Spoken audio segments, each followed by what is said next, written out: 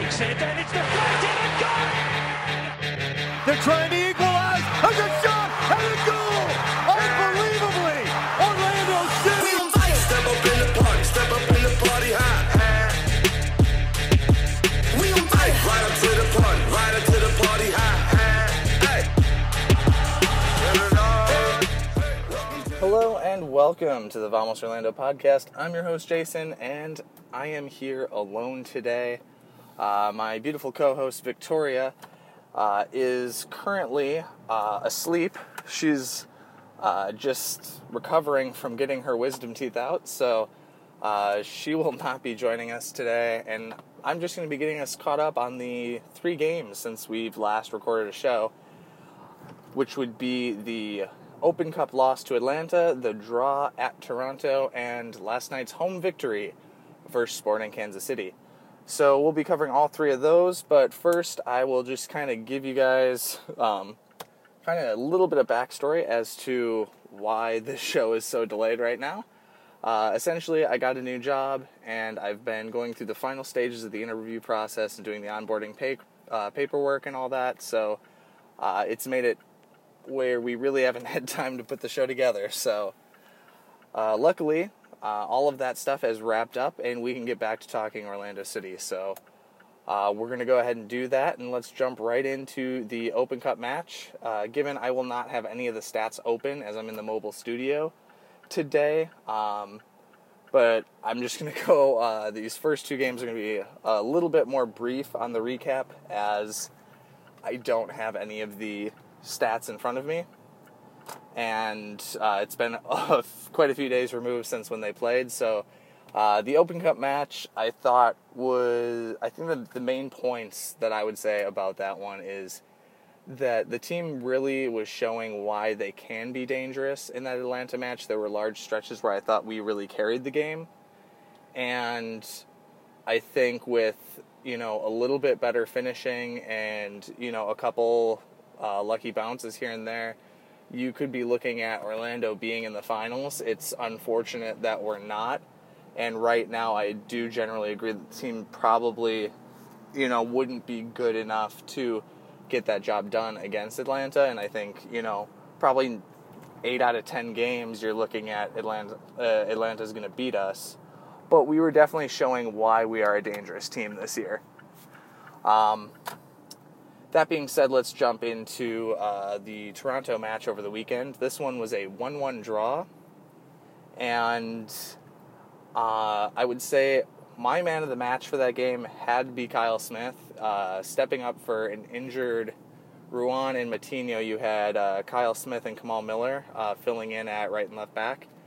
So I really thought that Kyle Smith put in a fantastic performance and definitely is proven that he should be trying to get some minutes. And I just thought overall work ethic was phenomenal. As usual, center back pairing of Sané and Jansen was really working well for us. They have been incredibly solid all season. It's part of the reason why currently I believe we sit at 6th or 7th best defense in the league. And especially after being, I think, the worst ranked defense last year, I think that center back pairing of Sané and Jansen, along with the additions of Ruan and Matinho, have really solidified us in defense. And it's part of the reason why I think we could be a top tier club if we were to, get some attacking players that can really finish. I think we're really close to having a team that could be considered top tier for MLS. So that defense was on show again versus Toronto. The goal we gave up was certainly unlucky. It looked sloppy. I mean, the ball was bouncing all around in the box, coming off of a set piece. I don't know that you can blame the defense too much on that. It's kind of a very chaotic play, so I don't think I would personally blame anyone. So that's just a tough luck kind of play. However, the goal from Benji Mitchell was phenomenal. Really great setup from all the players on that one. So that's pretty much all I can recall right now from the Toronto game. So with that, we're going to go ahead and jump into the third and final match, which I actually will be able to talk a little bit more extensively about, as this is the match from last night.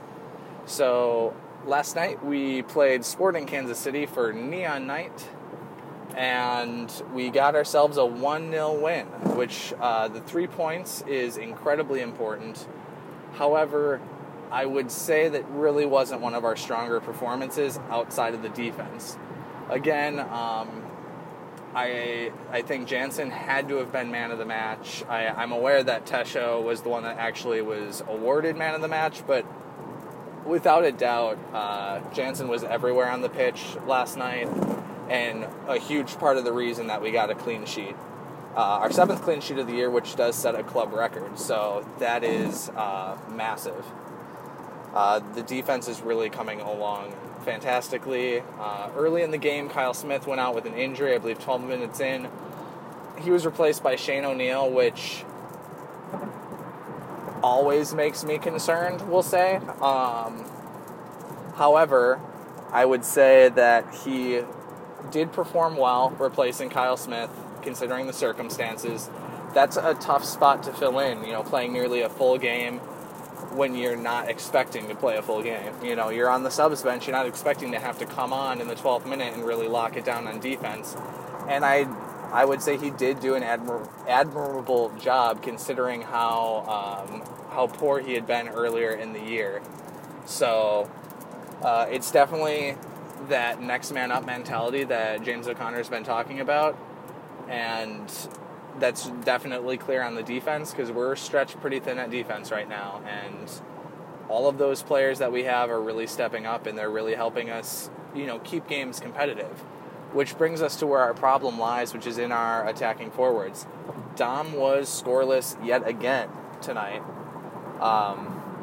However, Tesho does get himself his 9th goal of the year. That's a career-high 9 goals for him this season, and he is now the leader on the team, goal-scoring leader for Orlando City this season.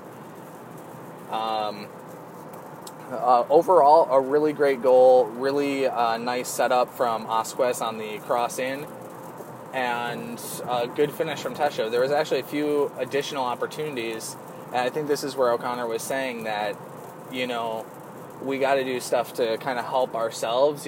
We shouldn't be making it harder on ourselves. And there were a lot of balls that really needed to be finished. Early on in the game, Dom had a header that he put wide. Again, Dom's got to be putting those on frame when you're 6 feet in front of goal. Tesho had a more difficult chance at getting himself a brace. He ended up flicking it just wide as well. However, that's a one-touch hit. I would think that's probably a bit more difficult. So, I don't blame him too much. But again, if you have someone that is a clinical, DP level forward, they're going to be putting those balls away, and we could have easily been up 3 or 4-0. There was another play in this match where towards the end we were pretty much just parking the bus, trying to shut down the game and keep the clean sheet. And Nani went on a break, and of all people, Sasha Kleshin makes the counter attack with him. Sasha gets an excellent chance on goal, and really impressive save from the Sporting KC goalkeeper to get just enough on it to slow down the ball so that his center back could come cleared off the line pretty much. So very nearly another goal there. There were plenty of chances, and Orlando City easily could have made this as big of a blowout as the Cincinnati game. So, that being said, that's definitely where the improvement needs to take place, is in the forwards, for sure. You got to get some more finishing in there. I think we're pretty solid at midfield. If you're looking at, recently we've been playing Nani at midfield, and he's played pretty well. Otherwise, when everyone's healthy and you can have Mendez, Johnson, Asquez, Uri, I think all of those players are, pretty solid for the team. And I know on any given night, you can have somebody say that Uri's no good or Asquez isn't any good, but in all honesty, if you're looking big picture, I think both of them have probably played better more frequently than they've played poorly. So I think our midfield is overall pretty solid, and I'm interested to see our new signing, to see how he does in midfield. So, I mean, there's lots to be excited about there. And doubly exciting is, that I just saw today, is Higuita is coming back from injury. So he is back in training, and hopefully we'll be seeing him back on the pitch as well, because he definitely solidifies our midfield too. So yeah, without stats in front of me and without Victoria to add some additional, commenting and conversation, that pretty much recaps all of my thoughts on these past 3 matches.